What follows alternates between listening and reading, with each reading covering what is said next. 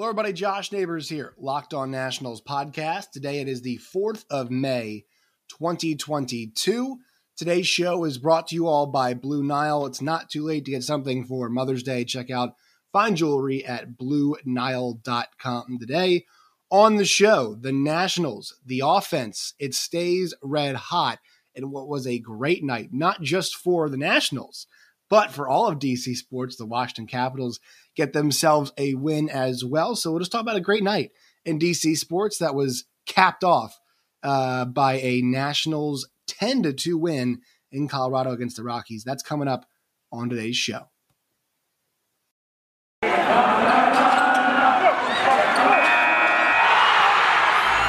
are Locked On Nationals, your daily Washington Nationals podcast, part of the Locked On Podcast Network, your team every day.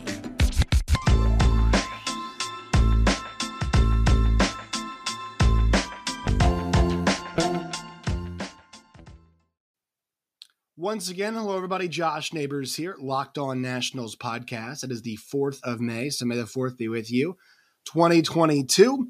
You guys can find me on Twitter at @JoshNeighbors_. You guys can find the show at @LO_Nationals. So what we'll do here is we'll talk about the Nationals' first game in their series against the Rockies, which they won 10-2. We'll then look at the rest of the games in the series. The next show will be after tomorrow's game because it's a day game. Just makes it easier to talk about two games in one when we have the final two of the series as they usually come in midweek form. So we'll have the final two games of the series, talk about that, and then preview the Angels series coming up this weekend. That'll be coming later in the week. But on today's show, we'll discuss the Nationals 10, Rockies 2. As we normally do, we got to check the standings every single day before we get going, not just to see where the Nationals are in the playoff race, but just to give us a barometer of how things are going right now. The Nationals are in last place in the National League East with a 9-16 record.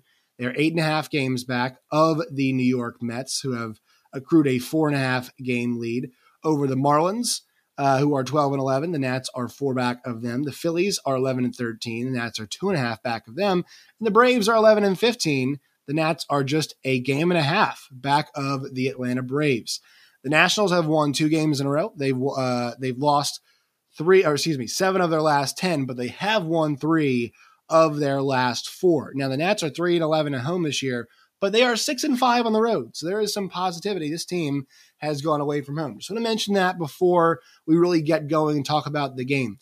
I had said this after the Nationals had that losing streak. I think getting out on the road was really positive for this team. I think they just needed it after that long homestand where things were clearly not going right for them. They lost those 2 games to the Diamondbacks. Then they lost 3 to the Giants and 3 to the Marlins, put it all together, and they lost 8 straight games. All of those were at home. Excuse me. They were 2-8 in their homestand, and their most recent homestand following that Pittsburgh Pirates series. So the Nationals, I just thought getting on the road was going to be a positive thing for them, and it has to start things off. We had mentioned this series over the course of the weekend that they had with the Giants. But we're talking about a team that, in the games previous, during that losing streak, they scored 2, 3, 1, 2, 3, 2, 1, 2. That's what they scored in the 10-game losing streak. Once again, 2, 3, 1, 2, 3, 2, 1, 2. I mean, the offense was horrible. They start off the first game with a 14-4 win on the road, 9-3 loss, but they did a good job. I mean, getting hits in that game. They just didn't drive anybody in a 9-3 loss. You finish up on Sunday and you go out there and you put up 11 runs, and the Nationals 10 runs against the Rockies. That means 3 of their last 4 games, they've scored at least 10 runs, and the pitching has been pretty solid too. So we're going to talk about this particular game here. First, quick word from our sponsors. Today's show is brought to you all by Blue Nile. Mother's Day is this coming weekend, but it's not too late to go and get something from Blue Nile. It's something special that you'll treasure forever with fine jewelry from BlueNile.com. Locked On listeners get $50 off a $500 purchase. That's a podcast exclusive for Mother's Day. Use promo code Locked On. That's LOCKEDON, Locked On, when you guys go to BlueNile.com. And when you guys do that, you get $50 off a $500 purchase or more. They'll take care of the shipping and the handling, all that kind of stuff as well. It's stress-free. It'll show up in a discreet package as well. So if you live with that special someone, they're not going to know, oh, hey, my jewelry from Blue Nile is here. So make sure you guys go to BlueNile.com today. Use promo code Locked On, LOCKEDON, Locked On. All right, Nationals 10, Rockies 2. What was the big story of the game here? Well, you guys know me. I'm a pitching guy. I think I always start with the pitching. The offense, yes, big story. But to me, let's talk about Erick Fedde. 7 innings, 6 hits, 1 run. It was earned, 2 walks, and 3 Ks. He threw 102 pitches. This was Erick Fedde's best start of the year. We talked about his first 2 starts of the season. 5 innings, 2 runs against the Mets, 5 innings, 2 runs against Pittsburgh. They were decent starts, but he wasn't going that deep. Then he gets rocked by Arizona, only can go 4 2/3 on 91 pitches against the Marlins. Yes, it was pretty decent, but still not enough length. This was one of those games. It just seems like when the Nats go out west, Fedde's had some good games. You'll think about last year, pitched really well against Arizona on the road. That was one of his best games of the year. Well, the best game so far of his young season for him.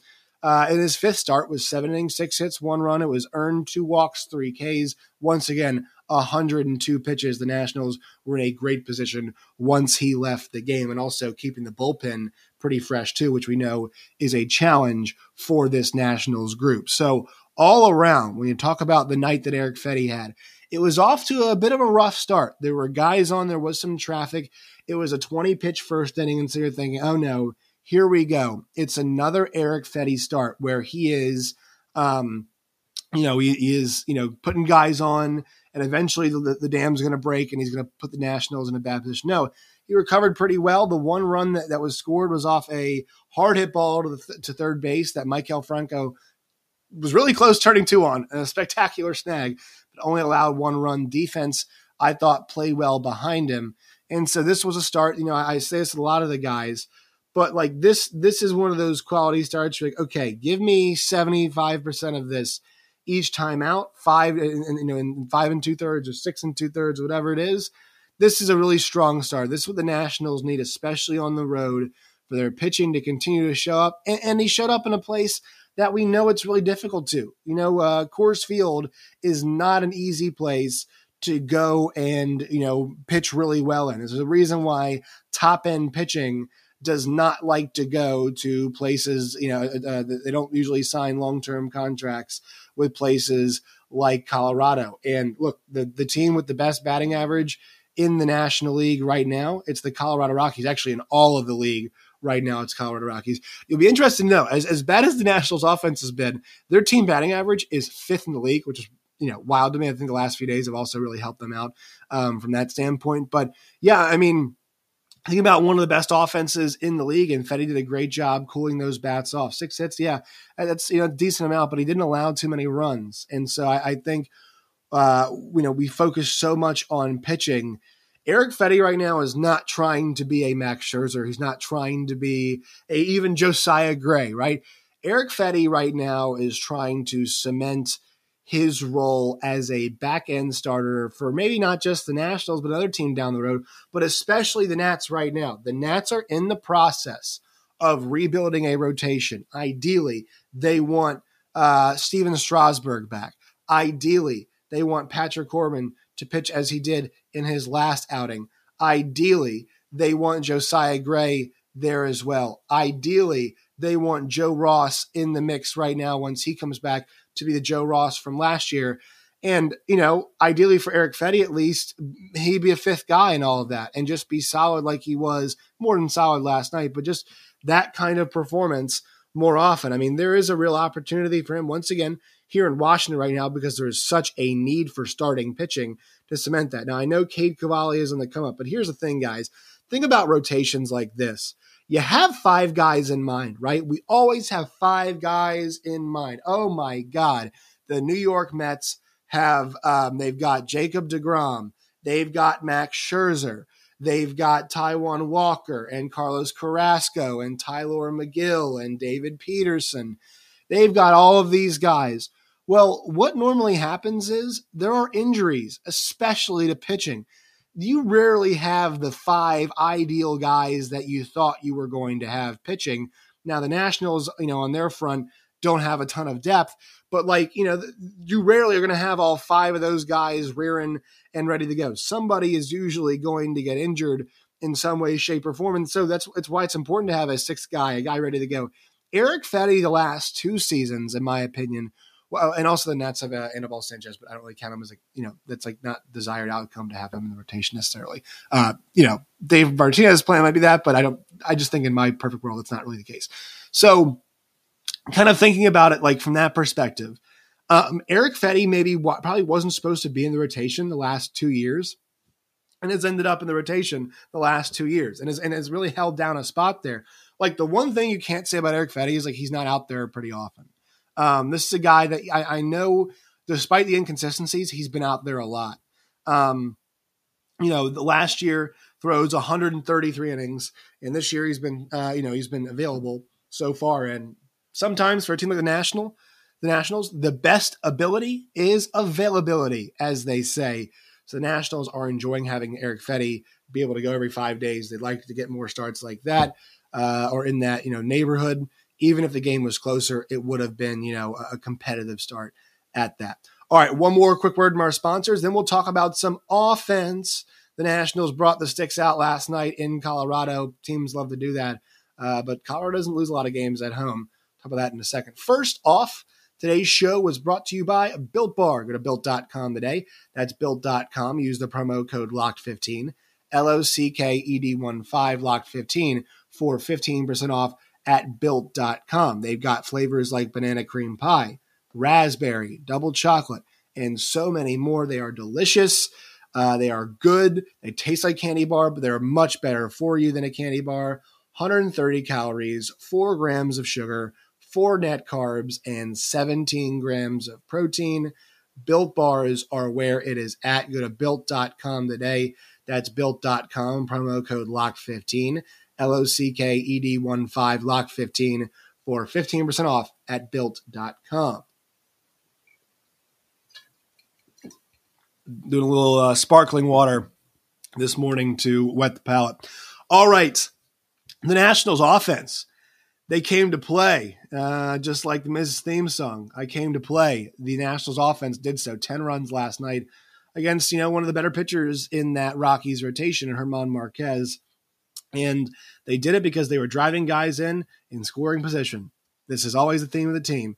One team didn't, one team did. Now, maybe if the Rockies did, it probably would have been as close. Nationals were 5 for 13 in those situations. Bell 1 for 2, Escobar 1 for 2, Yadiel Hernandez 1 for 1, Ruiz 2 for 3 last night in those positions. What stood out? Juan Soto goes 1 for 5, but hits a towering home run. And look, he's 1 for 5 is, not excellent for him, but you're starting to see the offense come around for him just a bit. He's still hitting 258 with a 405 on base as the computer plays. And so I think last night you're seeing, the offense come around just a bit, but you're also seeing the struggles. That K was very un-Juan Soto-like. What you're also seeing is Josh Bell's at his peak right now.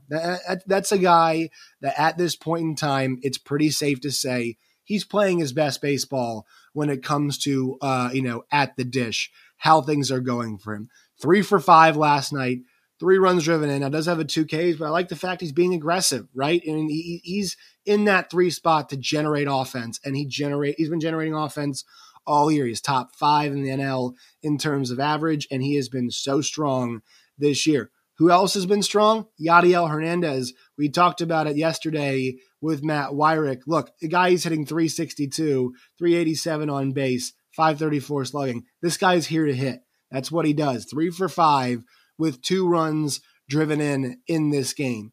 This is a guy that's coming to the plate. It's coming to play. And that's why I think he's an asset for the Nationals, maybe when it comes to the trade deadline, because this is a guy, he's a run driver. This guy is scoring runs for the Nationals out here. Like, he is in positions to drive in runs, and he's just flat out doing it. 34 years old. I know, he's we've talked about that age, but look, he's already got 14 runs driven in this year in just 16 games that he's been in. So, he's done a great job giving the Nats an offensive lift.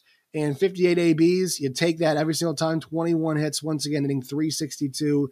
He's getting the job done. He's not up there to walk. He's up there to create some offense. And I think that's a valuable asset, once again, not just for the Nats, but could be for some other teams and could yield the Nats some good return, maybe come trade deadline time. Another guy who's been so solid and kind of in the there's guys who are in they're Nats category. That's your Josiah Grays, your Keibert Ruizes, your Juan Sotos, hopefully, continuing moving forward. And they're the guys who are on the, not the block, but, are guys that are not for sure Nationals. Cesar Hernandez, who's been pretty good so far this season. I would put Maikel Franco and Yadiel Hernandez in that. Maikel Franco goes 2 for 4 last night. He's playing some good defense at times as well, playing a good third base, and he's playing at the level right now, folks, that is encouraging, because when Carter Kieboom makes his return, and he should get that shot because the Nationals have so much invested in him, Maikel Franco is setting a bar. I've been saying this all season. Maikel Franco is setting a bar right now that is attainable for a guy like Carter Kieboom, but it's a high enough quality of play where it's gonna force him to play well. It's gonna force Carter Kieboom to play well and maintain that spot. The Nationals, in an ideal world, get good play from Maikel Franco, maybe could flip him for prospect depth, and then get to have Carter Kieboom at third. But it's nice to have a contingency, and maybe he's a guy that moving forward wants to continue being a Nat, and the Nats want to have him moving forward, maybe on a cheaper-ish deal. So I think there's encouraging signs there for a guy who's put together a pretty good first start of the season. Keibert Ruiz remains hot and cold. I'm totally fine with that. 3 for 4 last night, just 23 years old. And so Ruiz goes through streaks, it feels like, it fits and starts, if you will, right? He had a pretty rough stretch there. Last 3 or 4 games, at a difficult kind of ending. He was at an 0 for 10 streak, between the last 2 Miami games, the first San Francisco game that he played, but goes 1 for 4 in the second game, gets 3 hits last night. This is a guy that, multi-hit games are kind of his thing. At this point in time, counting it up, he's got 8 multi-hit games this year. He's got 16 hits on the year. So it really is coming in fits and starts for him. And consistency is a big thing, but he's getting the ABs to do so. Hopefully, maybe the power does come along at some point in time. So I think there's a lot of encouraging signs from last night's 10-2 win. Once again, the Nationals have won 3 of their last 4. And Alcides Escobar has been hitting well too. Take from that what you will. And also Victor Robles didn't get a hit last night, but drove in a run. This offense is starting to come around. The key is, can you carry it forward? Can you maintain it? Can you keep doing it? And this version of the Nationals right now, once again, long term, they're not going to win games. But they've lost close and they've won big, which I think is encouraging. And also, we're singling out, this is a bad team. It's a bad team, generally speaking. Not playing bad baseball, bad team. Once again, I will say this ad nauseum all year long. We're searching for players right now that can be flipped and turned into prospect depth or get the Nationals, whatever. We're also looking for guys that could potentially be a part of this team in a variety of roles later on down the line. That's what we're searching for right now. So Nationals win 10-2. Let's set up the games in the rest of the series. The Nationals will go at it again with the Rockies tonight. This one's at 8:40 Eastern time. It'll be Patrick Corbin against Austin Gomber. So we'll see, can Patrick Corbin build off the good start in a difficult environment? And then in the final game of this series, Aaron Sanchez will be on the mound for the Nationals, and he'll be going up against Antonio Senzatela, great Italian name. Venezuelan, obviously, but it'd be a great Italian name if it was Italian. So that's your pitching matchup.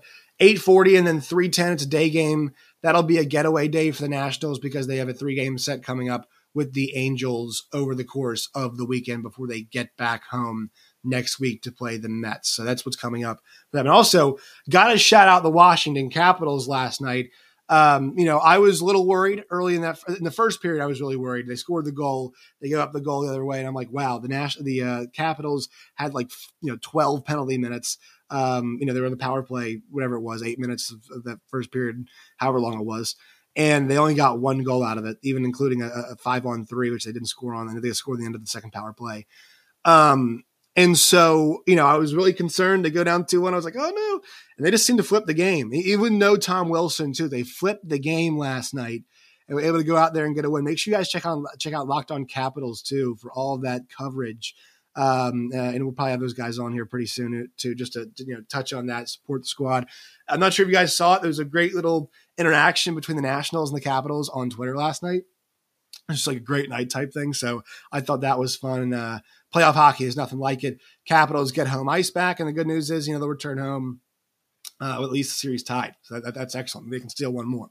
All right, that will do it for today's show. We'll be back tomorrow to recap the final 2 games of this series. Make sure you follow us on Twitter at LO_Nationals. Follow me at JoshNeighbors_. Find the show wherever you get your podcast and on YouTube as well. Till next time, my friends, as always, stay safe.